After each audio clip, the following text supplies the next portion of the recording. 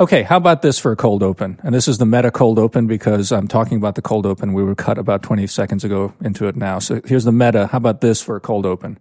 I'm going to introduce Jason by saying how basically we have been planning to actually really collaborate on the subject for a really long time, and we haven't. And so that's the sort of meta cold open, I think. It's a sad story of non-cooperation on the project. It dates back to our time as colleagues, right? That's right. That's right. All right. So, I mean, you and I were colleagues at the American Interest early on. Just by way of introduction, Jason Willick, currently of the Wall Street Journal, who joined Shadi. I don't know if you know the American Interest. What year was that, Jason? Do you remember? I graduated in 2015, and it was that summer, so 2015. So comes highly recommended to us from some guy called Frank Fukuyama at Stanford. So Fukuyama recommended you. Well, I took his course at Stanford. Yeah. Wow. And I was looking for a job, and it was a great first job. Yeah. I mean, you had other opportunities, and we're really lucky to have had you. And you came to work with Walter Mead at the time, who was still like doing Via Media at the American Interest. But in any case, I mean, I just wanted to preface this whole conversation. Like, I'd say we've had a lot of smart kids come through the American Interest. Jason was like off the charts, like really just off the charts. Just writing ability, arguments.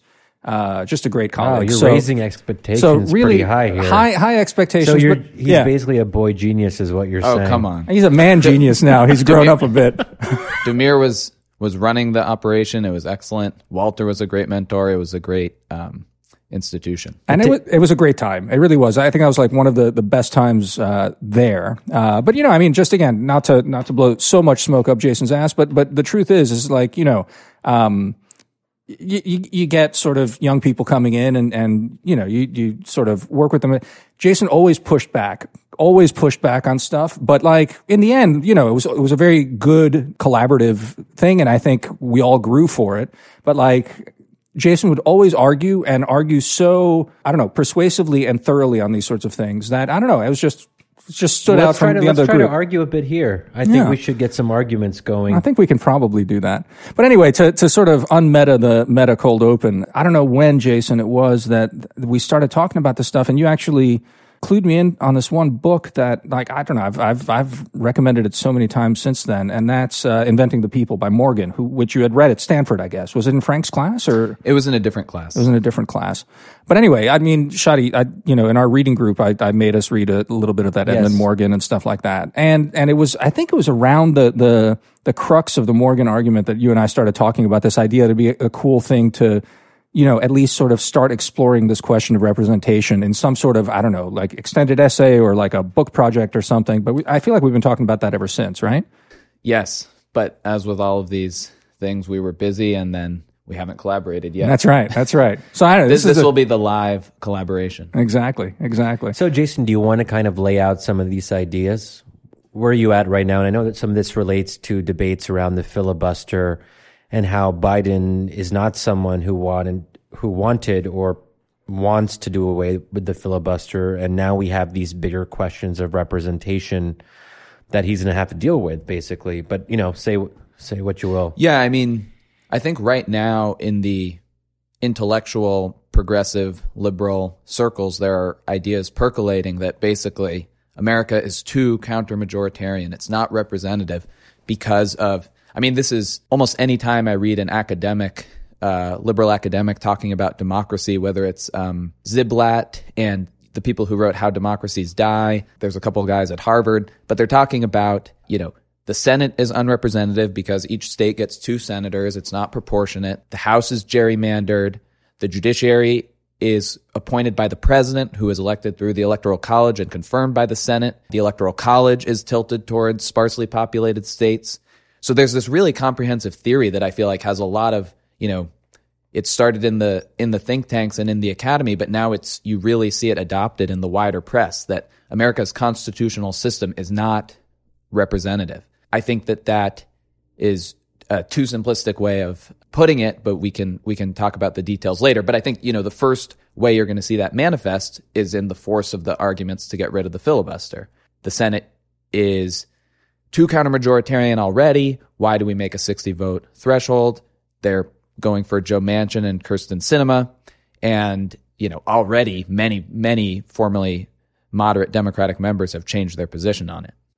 And I might add myself to the ledger that I feel tempted, and I was trying to catch up on some of the debates, read a couple articles in the Wall Street Journal on this issue, and I have to say, as someone who hasn't followed the debate very closely, and my frustration at the fact that Republicans are going to be, as they've been for many years now, which is blocking anything Democrats do and preventing any kind of ideal bipartisan cooperation.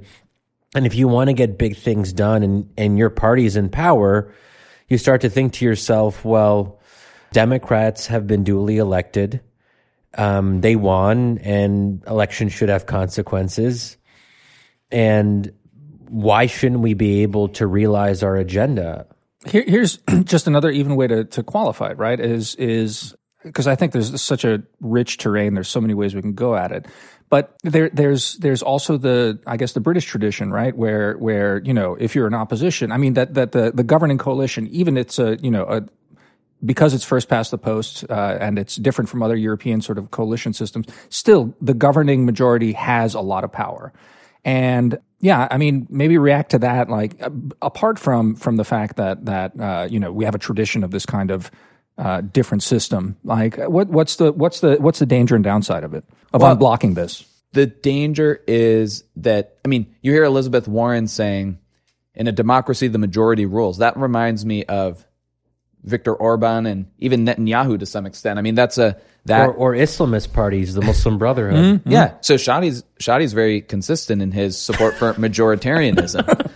No, but I mean, like majoritarianism is a principled view. I think the question of where you come down on representation has to do with what you think about majoritarianism. Do you think a representative is for reflecting exactly what people want, or is it for reflecting something else? Is it for reflecting other characteristics of the country or an institutional structure that better serves the country? But if you believe that representation is for doing what the majority wants, which in its most extreme form would be a plebiscite on every piece of legislation, and then these counter-majoritarian features don't make any sense. So what was the question, Damir? What's the downside to the... Well, so I mean, the downside, and this is a question to both of you really, because it's one of the things that I think also for Shadi, I don't fully also know, to Jason's point, like, at what point does it become problematic, right? I mean, is legitimacy for you, Shadi, for example, completely tied to just pure majoritarianism? Is that the only and most legitimate form? Because I mean, I think my question is, what's the downside of creating a more majoritarian and less blocking system than we have now? Like, arguably, you'll get something like perhaps you have in Britain, where the opposition sits and screams, but is powerless. And the government is near all powerful in doing stuff. And then at elections, that sort of switches.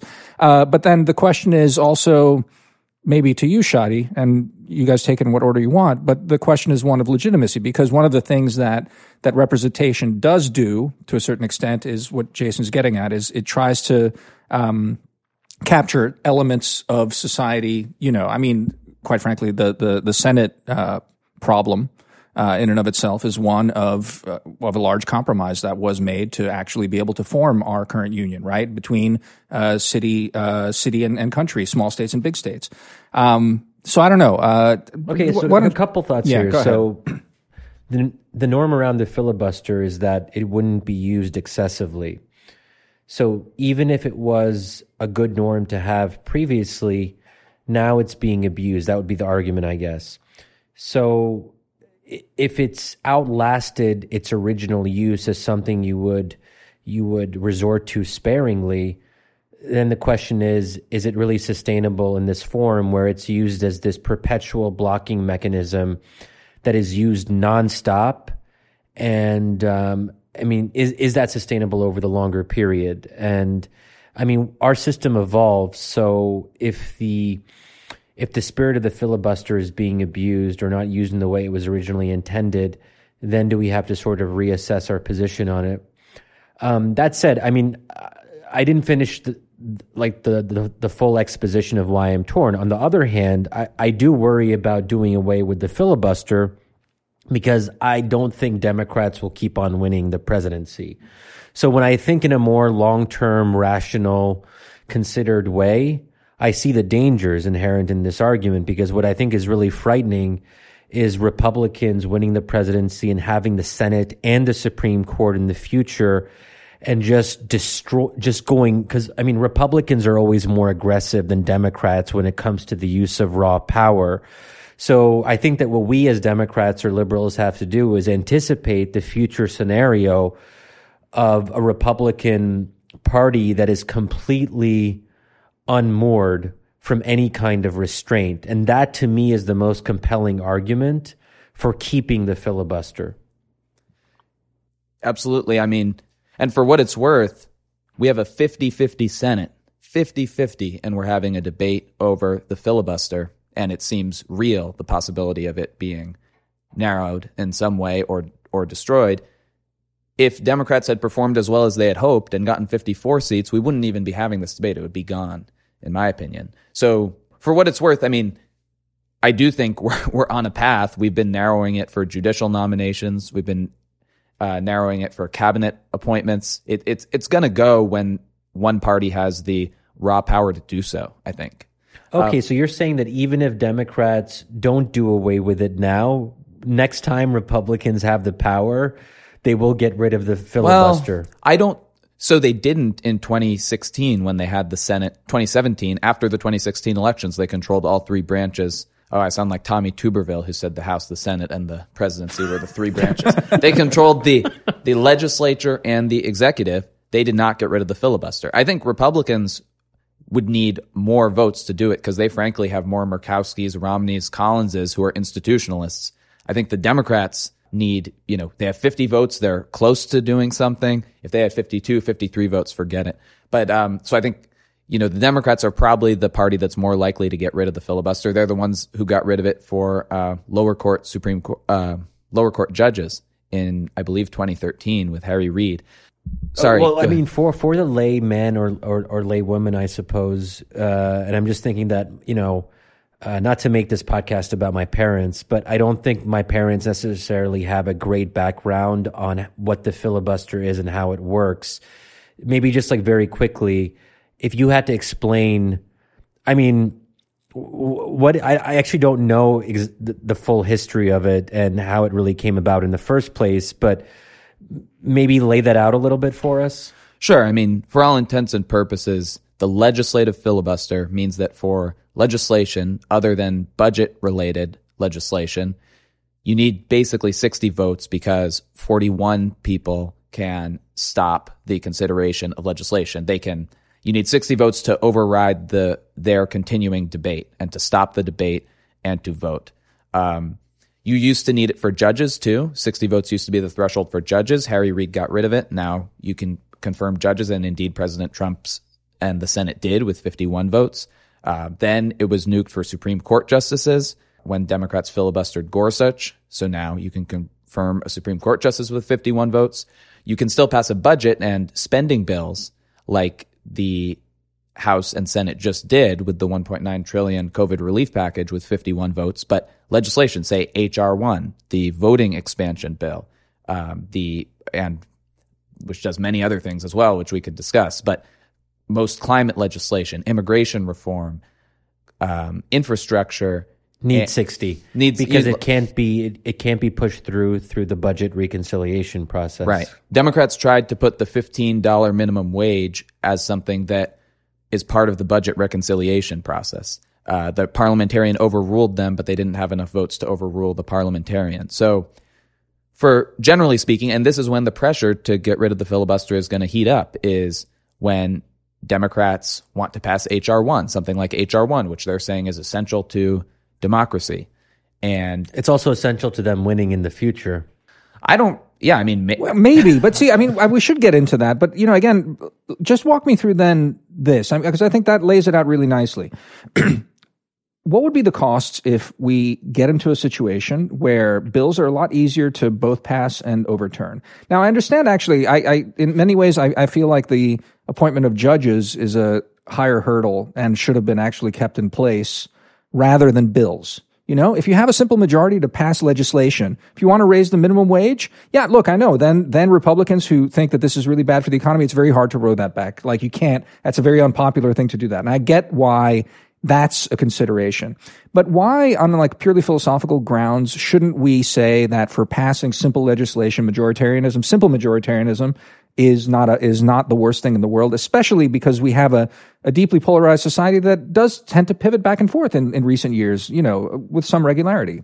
Well, it reflects the American preference for, we don't call it the American government. We elected a new government. We say we elected a new president. We maybe elected a new House majority or Senate majority. We have many different parts of the government. So, as you said, in Britain, you elect a new government, you repeal agendas passed by the previous government. I think, so it obviously creates stability. I mean, there's obviously, you can move left in a Democratic administration and right in a Republican administration, but not to the same extent, because you need to compromise with the minority party unless you have 60 votes, which is hard to imagine happening, but it happened in 2009, 59 votes for the Democrats. But so anyway, it creates stability. But look, the filibuster, and look, opponents of the filibuster say, and you know, I'm not that invested in it because, like I said, I think it's gone eventually.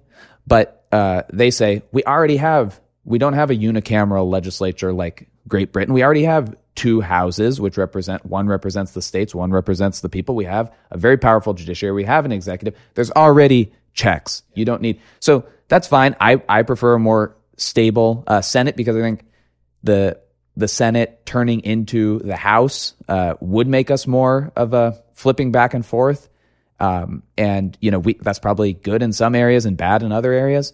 But I think the bigger question is I think the filibuster is an interesting question because it's the first manifestation we're seeing of this majoritarian ideology, and it's not going to end with getting rid of the filibuster. It's going to be adding states. It's going to be, you're already seeing in H.R. 1, it contains certain ideas about redistricting and how to make the House redistrict.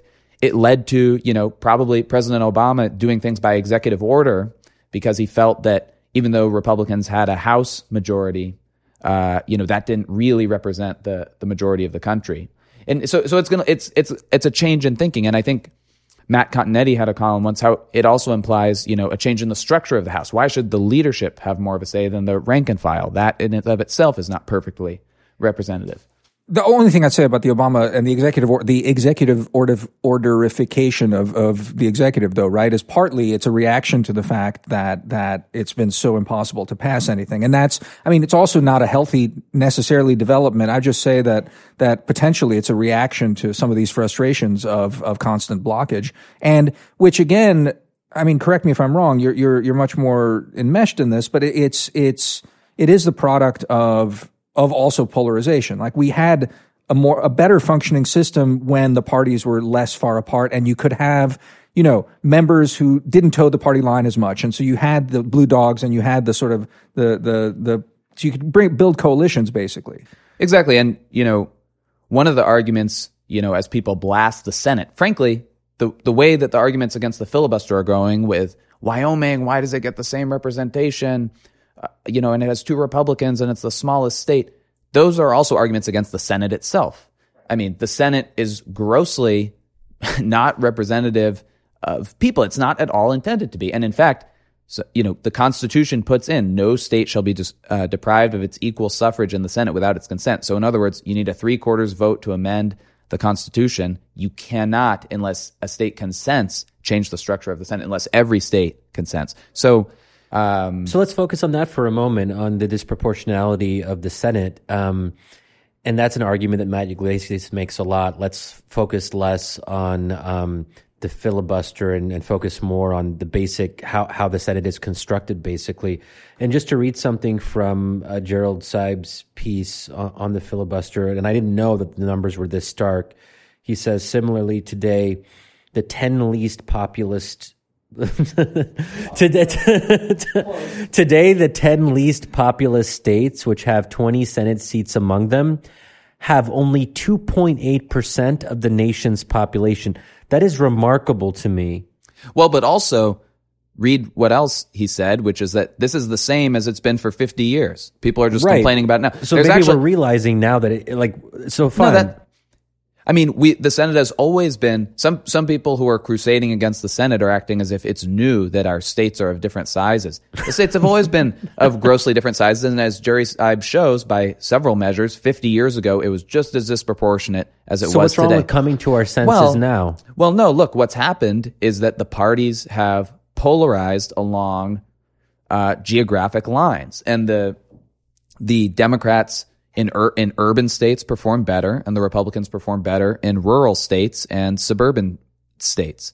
So the Senate's skew toward rural states is now interpreted as giving Republicans an advantage when it was never that before, and it was never intended to do that. It's intended to represent states rather than people. But the point is, the Senate was always equally skewed. Now it feels like it matters because because Democrats feel disadvantaged in it. Although I would point out Rhode Island, Vermont, Delaware, the president's state from Delaware. I mean, these are some of the smallest states too. It's actually not true that Republicans dominate only the smallest states.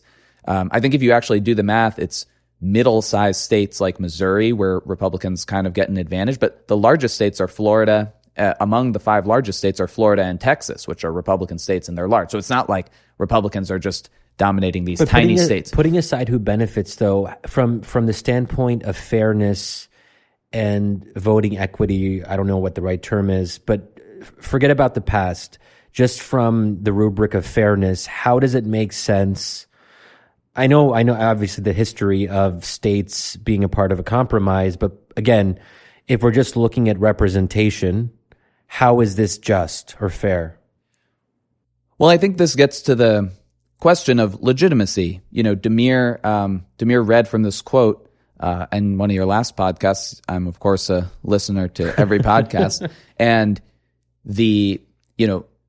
you need to set up a system that creates legitimacy.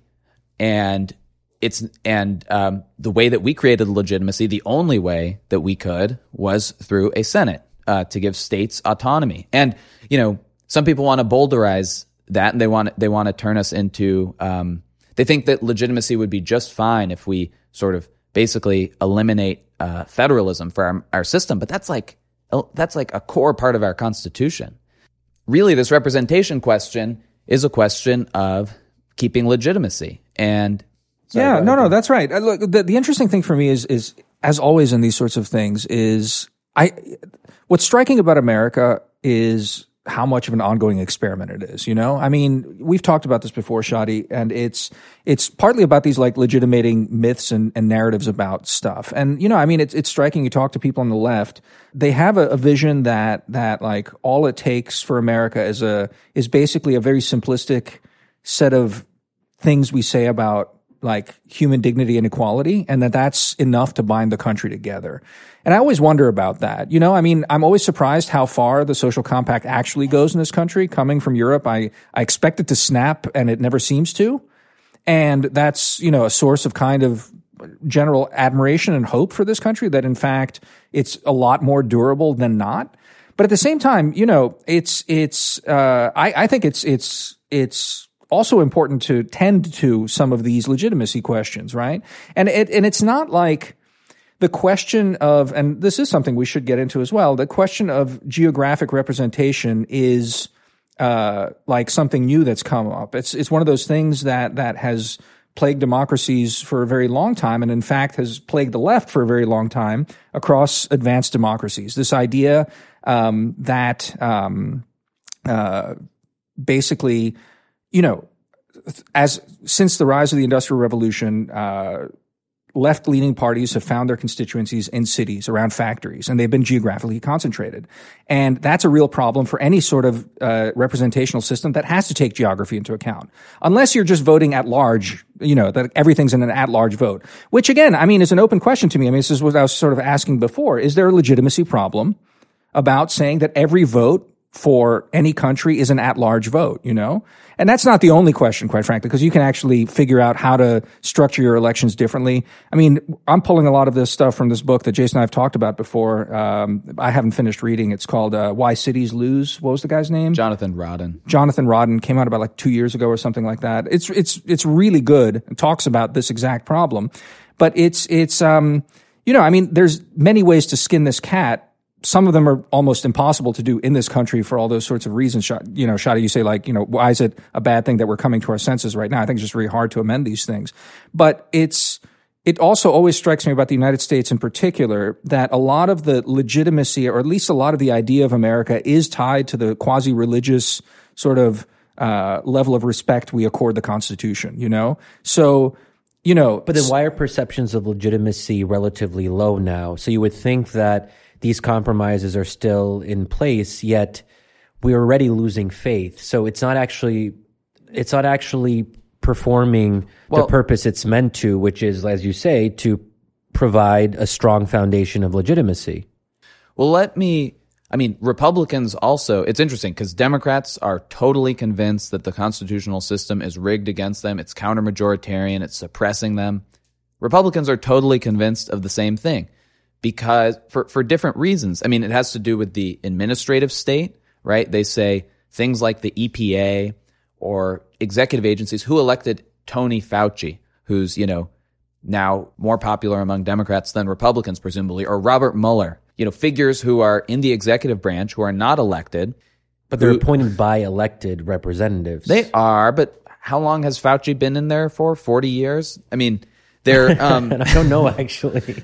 They're experts. They're experts. They're highly educated lawyers or experts or bureaucrats. And so this is part of the populism, right? Populism, some people say, how can you be a populist? You're, you know, Trump won 46 to Hillary's 48%. Populist means the majority and majoritarian.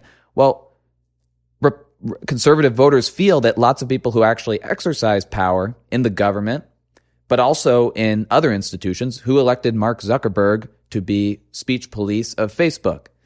They feel that other institutions, which are not democratic at all, are exercising power over their lives. And I think a lot of what we're seeing is a clash between both sides feeling that they are not represented.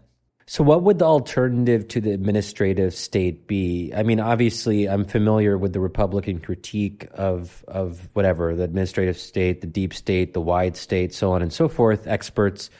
But, I mean, ultimately, to run a very complex government that is involved in different spheres of life, I mean, it's unclear to me what the alternative to having Fauci would be. I mean, presumably there would have to be someone in that position to run. I mean, you have to run the NIH, you have to run the CDC, the FDA, and so on, right? I mean, I don't really get how it works otherwise. Well, you definitely do need to staff a government, but of course, the administrative state arose. I mean, Woodrow Wilson, who is an early champion. I mean, it was the view that people couldn't really govern themselves according to the process the Constitution describes. They really need experts, this sort of fourth kind of branch of government to guide them. I'm not saying we need to abolish the administrative state. I'm just saying that, you know, that's another counter-majoritarian trend. Experts have more sway, and whether those are in public institutions like the NIH or the Department of Justice, or whether they're in private institutions that are increasingly talking about, you know, social capitalism, socially responsible capitalism, which is basically politicized capitalism. And as long as you have hedge fund managers, you know, investing based on progressive ideas, there's a lot of sources of power that Republicans feel are counter-majoritarian and that they're underrepresented. But on just the political question of geographic representation that Damir raised, I mean, Israel is going into its fourth elections, I believe, in the coming weeks. So proportional representation, and they're the extreme example of proportional representation. Because they're just one at-large district, basically. Right. Yeah. They're one at-large district, you vote for a party. Then no party gets a majority of seats in the 120-seat Knesset, but you try to get 60 seats, cobble together a coalition. That's proved unstable. I mean, first past the post, our system of having two parties where you're represented according to a district, gives you a majority, is more likely to deliver a stable majority. And, Damir and I were talking about this book, Inventing the People. I mean, if you look at the origins of representation, the origins, going back to the medieval period and the early modern period, you basically had people in certain regions appointing lawyers for their interests who would go to the king and go to the monarchy and advocate for their interests as a lawyer. I mean, we say a lawyer represents us. By the way, represent, the word represent means to present something in a second time. So the lawyers would, advocate for those people's interests. And so it was sort of inherently, as it first came to exist, tied to geography, because you had, the notables in a certain area having an advocate for them and the notables in another area. And this would, and this is, one of the first ways that we had a diffusion of power in politics as opposed to just one sovereign. So geography seems important. I mean, I'm not sure that you can just get rid of geography and have everybody in the United States vote for a party. By the way, this did exist in the early United States, where you could have states, instead of drawing districts among them, a state could say, we're going to have an at-large election for Democrats and Republicans and give the share of our seats to Democrats and Republicans based on the number of votes that they got.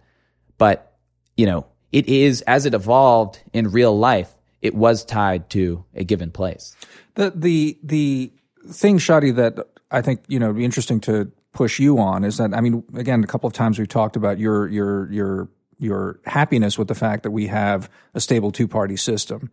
And that's impossible without two things being the case. I think presidential system as opposed to parliamentarian, and single member first past the post, I think, is the other part that sort of. I'm not sure actually what a presidential system with whatchamacallit, a proportional representation would look like. I actually right. I mean, you would have the president elected by Congress, which is what the rioters wanted to have happen on January 6th.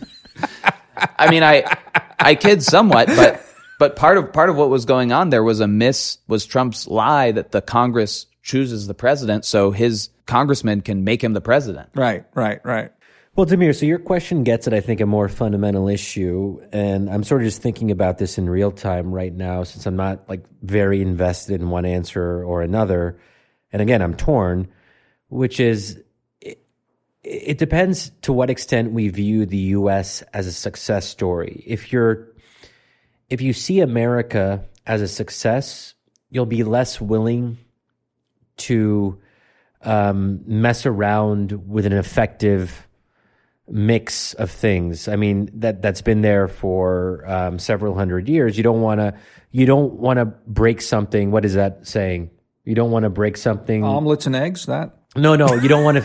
If it ain't broken, don't fix it. Don't. Yeah. So if we're doing pretty good and we've survived to this point, and we have one of the world's most successful democracies, if not the most successful, it is a risky proposition to suggest messing with the basic foundation, with the basic structure. It could be better, and I think progressives naturally are inclined to think that the past can always be improved upon, but there is an inherent risk that we try to improve upon this system that we currently have with the Senate playing its current role, and that things actually end up getting worse. So it's a kind of maybe high risk, high reward kind of situation, but considering that America is special, if you take that premise, you may not want to mess with that. So I think that is really at the heart of this debate, is that a growing number of progressives in this country don't see America as something special to be conserved. Yeah, sure. It really comes down to the question, for me anyway, the question of legitimacy, of and whether we're actually seeing a flowing out of legitimacy from the system somehow. If that's true, and I mean, your point about Republicans feeling like they're being disenfranchised by the administrative state versus the calls of Democrats that railing against counter-majoritarian institutions, of course, we're all then tempted to say, well, this one has more value than the other. But we can even sideline the question of value and say that something's going on here that legitimacy is in crisis, right? But then the question becomes is how do we address this legitimacy? You know, what's striking about, I went back and reread in preparation for this, Jason, the first chapter of Morgan. No, the Why Cities Lose book, and the interesting case that he makes there is like the most compelling part of the book is he says that most of the changes that Democrats want right now, including gerrymandering fixes through nonpartisan boards that would be able to do this, actually may well end up being a wash. And he makes, I think, a pretty compelling argument for that. That, yeah, of course, you know, in some edge cases, it leads to absurdities and things that perhaps undermine the faith in the whole system. But it's not clear that Republicans won't benefit as much as Democrats from some of this stuff. And that it gets back to this question of geographic representation and like, what does it mean? I was telling Jason this earlier. I on a call with someone who I won't mention. It's like a prominent, political scientist in town. A secret scientist. But he's an older guy, and we were talking about, you know, just basically this sort of question of representation. And I was just saying, look, I mean, I think technology and all these things are pushing these new demands for a certain kind of more authentic and legitimate representation among young people in particular, but it's driving all sorts of dysfunction. And he just threw up his hands and said, like, whatever. Like, I think we can get back to the older forms of representation and just sort of like get back to the way things were. Like, you know, just it was a mixture of disgust and sort of. What are the older forms of representation? Well, one that doesn't demand this kind of legitimate, authentic kind of like who speaks for me sort of stuff, you know? So what's his objection to who speaks for me? Well, I mean, just going back to, I think, a more simple constitutionalism. Mind you, this is a Democrat, and I think that's all I'll say on who this is. But like, but in general, it's just sort of like a frustration with a lot of this sort of tinkering stuff about this sort of stuff that we need to step away from this idea of like what is an authentic and true representation and sort of rely more on these sorts of, I don't know what. I mean, I remember. Yeah. I mean, the demand for more true representation is sort of a constant throughout history. Since we invented representation, people wanted it to be more faithful to who they actually are. And I remember early on in the Trump phenomenon in the primaries at the American Interest, our colleague Walter Russell Mead said Trump offers a different kind of representation to people. He lives how they want to live and says things that they wish they could say. So there's all sorts of dimensions to representation. But the more authentic version, I think, is right, and you see it on both sides. You know, a feeling I'm not represented. I need to be more authentically represented. And just going back to Damir's point about cities and drawing lines and drawing boundaries for geographic districts, I mean, that's true. Democrats talk about gerrymandering all the time. Their problem is not gerrymandering. Their problem is that their majorities that they have built are super concentrated in urban areas. So no matter how you draw it, because you're drawing it physically on a map, you are going to draw highly democratic districts in your cities, and Republicans are more spread out, and that's going to advantage them. So that's why they basically want proportional representation. And you see, you know, it's unsaid, but it's basically a demand that, you know, the percentage of votes that goes to our party is the number of seats that our party should have. And again, that's how it would happen in Israel, but it's not how it happens in the United States, and that's based on this misunderstanding of district drawing. And Shadi, I mean, and here's again to push you on this is like, do you think that an at-large system is a good idea? Is that sufficiently legitimate? Especially because you talk a lot about this idea of minimal democracy, right? And so does minimal democracy end up being that it's, you know, basically the most legitimate form? And again, when we talk about legitimate demands of legitimate representation, whatever that means. But, you know, I mean, we're talking about intuitions here and about like modern evolving intuitions, as Jason was saying. So do you think that like, that there's something inherently more legitimate? And then again, to push you, I tried to do this earlier. I'll do it again. The implication of that is proportional representation. And the implication of that is not like monolithic two-party system, which, you know, the implication of, party lists is multi-party democracy. So again, I know, I feel like I'm ambushing you a little bit here, especially the faces you're making, but like, well, I would just go ahead, Jason. No, I would just say a big question about this multi-party democracy question is: do you think that if we had multi-party democracy, then everybody would find a more authentic representation. You know, those blue-collar Democrats who are not super socially liberal but want stronger unions, you know, they would have their party, and the Trump nationalist populists would have their party, the equivalent to UKIP, and the mainstream Republicans would have something equivalent to the Tory party? Or do you think that basically that's going to tear us apart because we're just going to create new factions, maybe ethnic factions? It's going to be more divisive, or is it going to be more unifying? And that's an open question. Okay, so I'll say a couple things. On democratic minimalism, the way that I would describe its implications here is that I'm fine with whatever the democratic outcome is. That's what a true minimalist would say. So whatever the American people decide through their representatives currently, I will respect whatever they choose. So if they choose to stay with what they have, that is legitimate. If they say, no, we want to try something different and experiment a little bit, I will respect that as well. And that's why I don't like the Electoral College, but I respect it, and I think it's legitimate because it is the current outcome of our system. It is it is what it is. And until it's undone or changed, it is the legitimate way that we choose our presidents in this country. So we have no choice but to respect it. It is itself an outcome of a democratic process. So when people say the Electoral College is anti-democratic, they're using this word anti-democratic in a broader sense. It is democratic insofar as it's a result of a democratic process, if that makes sense. So at some basic level, I'm agnostic on a lot of these questions. I have my own personal preferences, but I don't feel very strongly about them as long as whatever we have is the outcome of our very complex process. In terms of my own preferences, if I was being a little bit flippant, I would say I have a fantasy. And that's a weird way to start a sentence. Here we go. But one of my fantasies is that I would be, okay, this is clearly not going in the right direction. I would say one of my fantasies is that I would be on my phone. Yeah. And that there would be some app. Yeah.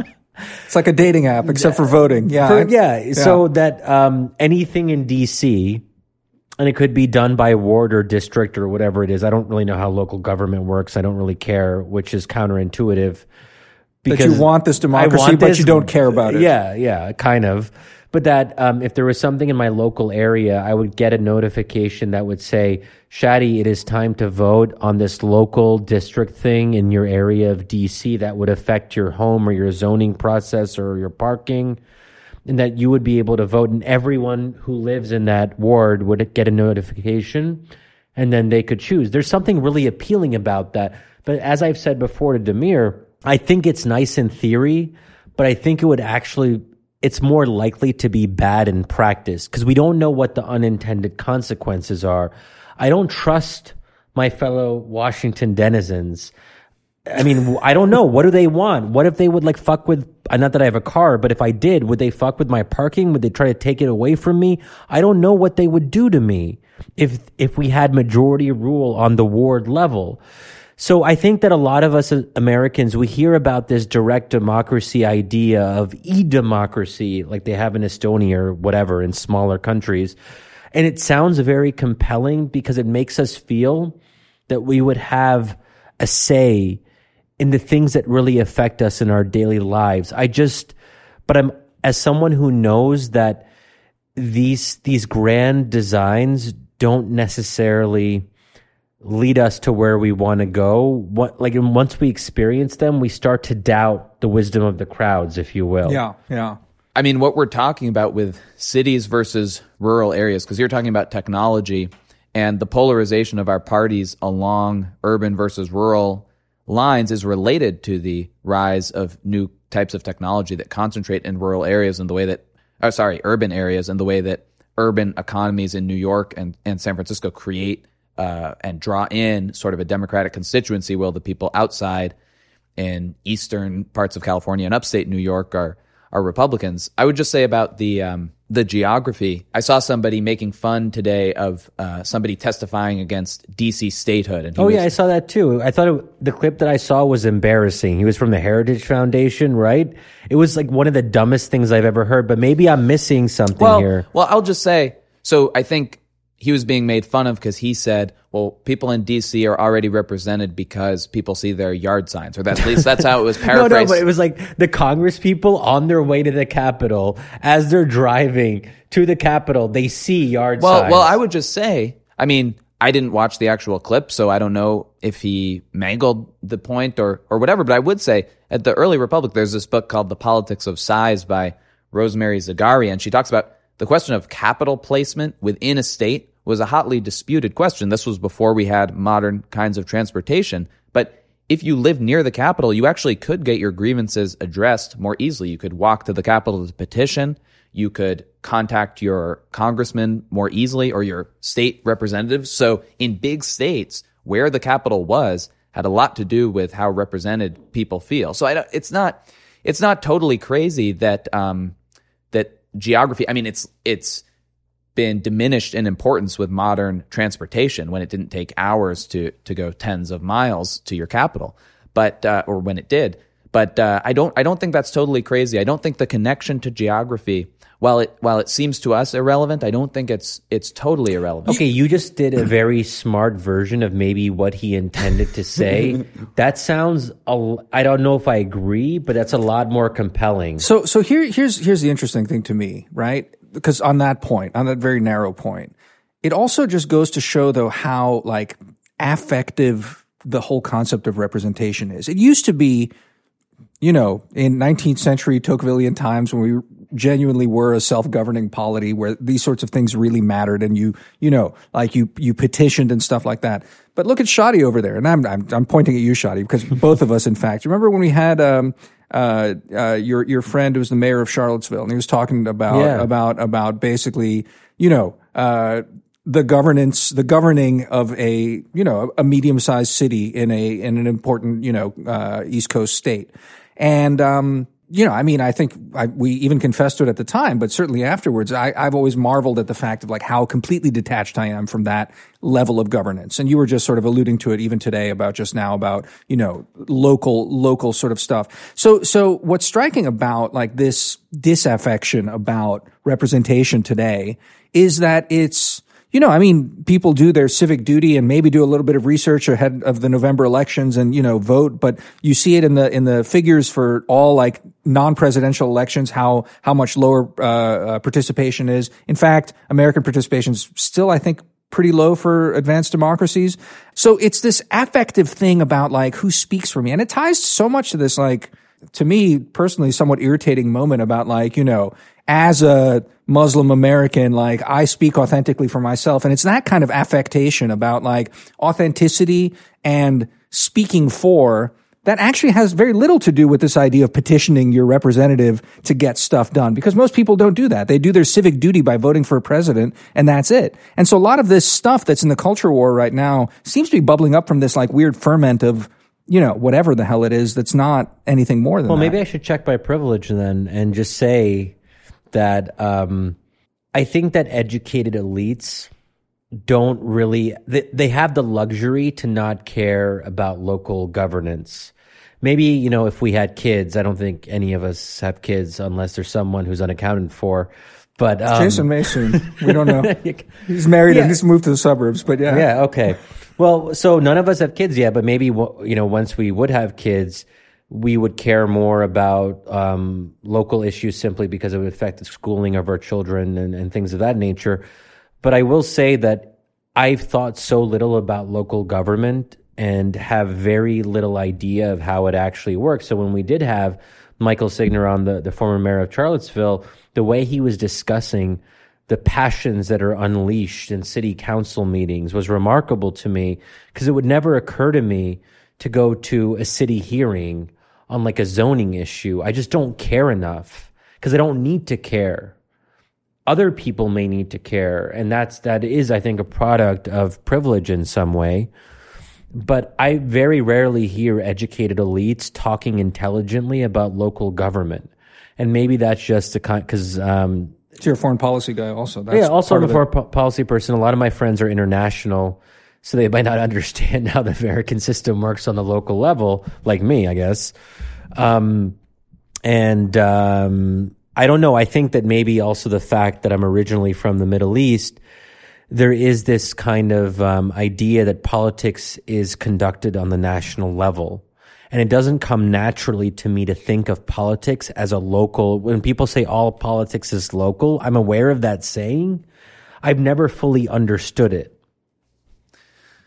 Well, you're right. I mean, and America is the biggest republic. India is probably a bigger democracy than the United States, but it goes back to the classical insight about can democracy work on a large scale, and that's why I bristle at these people who think Madison got it totally wrong and the framers got it totally wrong, because they set up a way for Republican government to work on a large scale. And one thing I wanted to go back to when Damir mentioned identity politics, basically, I think that that's tied to these demands to increasing representation. I talked about how Trump was seen as a tribune of a certain kind of people. We have people now saying, why aren't there people in government who look like me? It should be proportionate to how I look. And in fact, in Israel, when you do have multi-party systems, you do often get basically ethnic parties. You have Russian parties, you have, Haredi, ultra-Orthodox parties, and you have people demanding that they be represented by people who look like them. And Gordon Wood talks about how in the early republic, early anti-federalists basically said, how can, cobblers be represented by aristocrats? And so I think this general trend that we're seeing on both sides towards being represented more authentically is, at once a healthy manifestation of democracy and also a deeply something that can fracture us if we don't control it with the right institutions. That's a very good point, and it's surprising to me that opponents of identity politics don't emphasize the question of representation more. That if a democracy on a broader level wants to be representative, it can't work if it's just about the person who looks like us is the person that we vote for. There's no way that that's sustainable in a democracy. If you want to have fellow feeling, a sense of shared Americanness, it has to be it has to be cross-cutting beyond whatever your particular ethnic or religious group is. And if we think that if I'm Muslim and I can't conceive of a non-Muslim person representing me authentically, democracy doesn't work. Precisely, Shadi. And I mean, honestly, this is the other thing that, now just in the course of the conversation, this was part of what was driving our conversation early on this sort of stuff, quite frankly. It was because people assume, I think blindly, we talk a lot about first principles here. I think one of the first, assumptions about authentic representation is that what is authenticity? And I know authenticity when I see it. It's someone like me who gets me as a, represented as a Muslim American, as a, bi woman of color or whatever, it's authentic understanding of lived experience gives you the only legitimacy to represent someone. I think that is mad, and it's madness, and it cuts at the core of this stuff. And it's because of, in general, not Americans as a whole. And, going back, I think, what this older political scientist, Democrat gentleman was getting at is we need to get back to this sense of representation of American representation, not this kind of other representation. I think it's really important. One of the things I'd always throw it at people at work, and I think Jason and I talked about it all as well early on in this sort of stuff, is I've always thought, just very narrowly from the Balkans, looking at that sort of stuff, the real tragedy of the Balkans and the tragedy of the West dealing with the Balkans as well was one of thinking that this sort of stuff is actually pretty easy. Yugoslavia existed and it was actually quite multi-ethnic, but it existed under this sort of,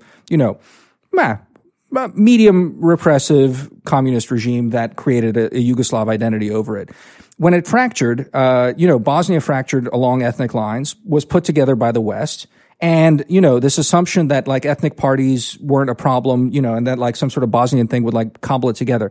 One of the reasons Croatia worked, quite frankly, is because the Serbian minority was actually pushed out. And one of those sort of really impish questions I've always had in an ethnically based nation state, how large can your minority be as an ethnic minority and still allow for a functioning democracy if your parties end up breaking on ethnic lines?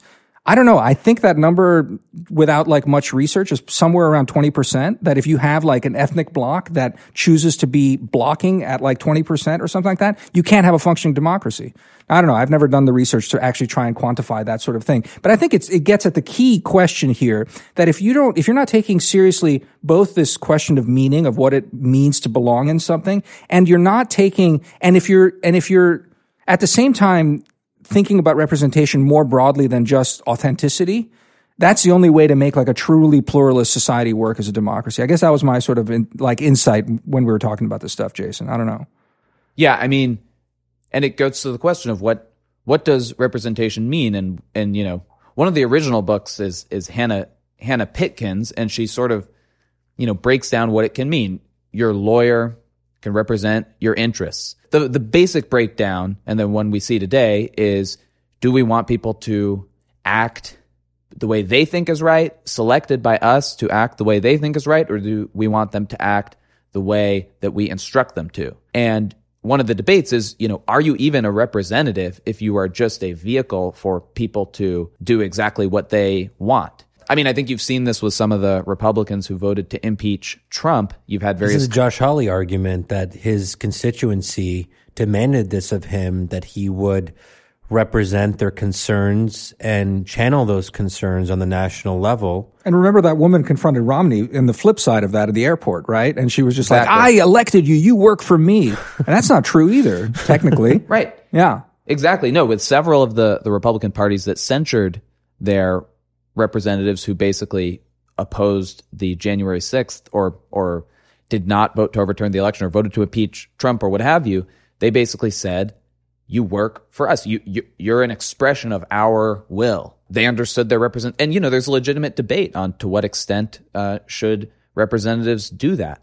But I think what Damir is talking about, it's really a definitional question, and you know, it's one that's it gets to the heart of what it means to be a democratic society. And anyway, Shadi. Yeah, I don't know, Shadi. I mean, like, Don't put this on me. No, I mean, I just think, you know, for me anyway, these are these sorts of things, and I think it's a great time that Jason was passing through town so we can have this conversation because, you know, I mean, we're doing this sort of democracy stuff here in Wisdom of Crowds, like for the next 6 months, you know, on and off. Not necessarily every episode will be doing this stuff, but to me, you know, it really is. It just cuts to that like core question. I think we're in a moment of intense ferment on this sort of stuff.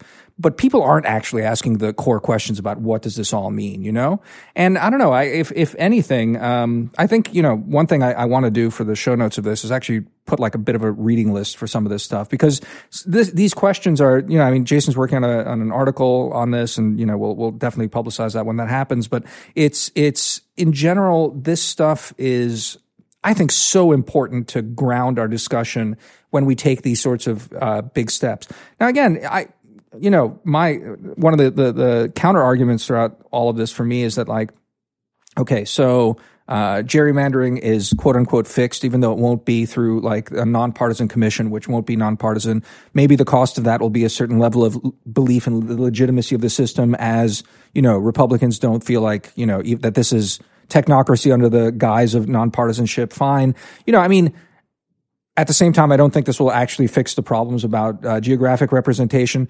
You know, filibuster goes away, fine. You know, maybe then you just get more ping-ponging on legislation that, you know, gets overturned. We'll get like a slightly stronger welfare state, maybe because minimum wages and other things will rise, and those are very hard to repeal. But, you know, once majorities switch, you'll get all sorts of other crazy stuff happening. Not the end of the world ultimately.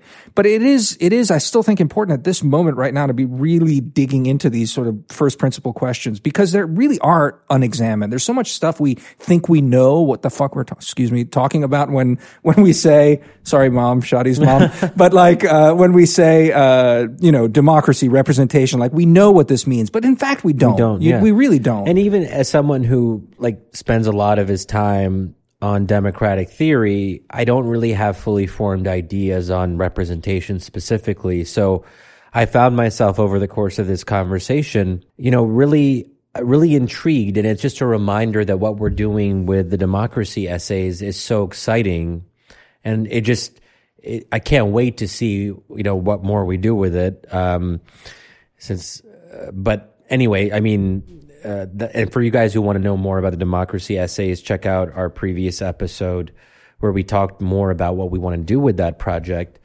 But this is why I love Wisdom of Crowds. Well, I would just say, I think, the geographic question that we're hitting on is really key, because as you said, the partisan breakdown of the Senate is relevant now, or Democrats have made it relevant, and a whole academic theory has bubbled up around the illegitimacy of the Senate, precisely because we have managed to create coalitions that are so geographically defined. And that's part of, and maybe that's transitory. Maybe that's a phase that we're going through. It has to do with the way that in the last 30 years, our economy has grown and sent college people into the cities and urbanized. And, but also technology. I do think technology is a key part of this, because Shadi's talking about, voting on your phone. I mean, technology, which was seen as giving everyone a voice and democratizing, I think has increased demands for representation, because it makes it easier to make your voice heard, and it's increasing the demand for self-expression in a certain kind of way. And, at the same time, as I've said, in parallel, these technological trends have changed our political landscape just because of the way the economy is shaped. I mean, Hillary Clinton talks about, I won most of the GDP of the U.S. because, she won districts that produce, I don't know what she said, 2/3 of the GDP or something, because our GDP is produced in our cities. It didn't used to be. Increasingly, we've concentrated our economic output in a certain place, and that overlaps with our political system in probably a destabilizing way. That would be an interesting system where the president is the election of the president is decided by who gets the largest share of GDP. That is an interesting idea. Yeah, probably a bad one though. I think that's called aristocracy, right? Also, in a way. But here, let me just end on one question, Jason, because I don't know, we haven't worked together in a while, so just sort of to take your temperature. How do you feel about I don't know what to call it, American exceptionalism and the ability for it to sort of muddle through on this? Like, now, having worked at the Journal, and it's a different place, and you're exposed to a different, like, I think, part of the country, and a set of like concerns, and much more so than at the American interest. How do you feel about like the resiliency of the whole system? Are you concerned about like all the stuff we've talked about right now? Do you think basically that we muddle through on a lot of this stuff because the inherent, both the, breaks and built-in sort of blockages and the rest of this, it'll work itself out, and the polarization among the parties will be sort of forced to reckon with the hardness of the system? Do you feel like the system is flexible enough that some give in it will still allow it to work? Or are you legitimately concerned that it's breaking down? I guess I'd have to say I'm pretty concerned. I mean, the pace at which things seem to be going, is very fast, and I can't see. Frankly, as a conservative, when I've expressed these two. Wait, you're a conservative? I am. I've expressed these two views of counter-majoritarianism. I actually do identify more with this conservative view that especially right now, I've been thinking about the tech companies and the way that the power that they have to impose political preferences through content decisions without, they're not elected, of course. They're based in a certain area. They're not exposed to a certain part of the country, and they're really aggressively trying to shape things. And I think I really do see that as a democratic problem, and I see the Democrats equally convinced, that they're the ones that they're being ruled illegitimately by a minority. I think both. Really, we have large constituencies that feel that they are ruled by a minority, that feel that they're not represented adequately among the precincts of power. And the solution, which is to try to democratize the precincts of power, often seems like just trying to destroy them and, inherently revolutionary kind of feeling. So I think there's a lot of corrosive forces that our institutions are going to have to withstand that build on one another. And I certainly hope that they have the resiliency to do so. But it does feel to me, honestly, like a precarious time. Well, that's a good pessimistic note upon which to end. I think so. And I'll maybe just do like a little heads up for folks. Do it. That we'll be doing a bonus subscribers only episode after this. And if you guys want to listen to that and just get more access to our paid content as we're ramping up what we do at Wisdom of Crowds, then please consider doing so at wisdomofcrowds.live/subscribe. This is a very exciting upcoming year for us. We mentioned the democracy essays. We got more in store for you guys. So thanks for your support and being part of our community. Damir, final words of wisdom? No wisdom. Okay, guys. All right. And thanks, Jason, for joining us. Yeah, indeed. Finally, it's great to be on. Yeah, awesome. All right. Bye, guys. Bye.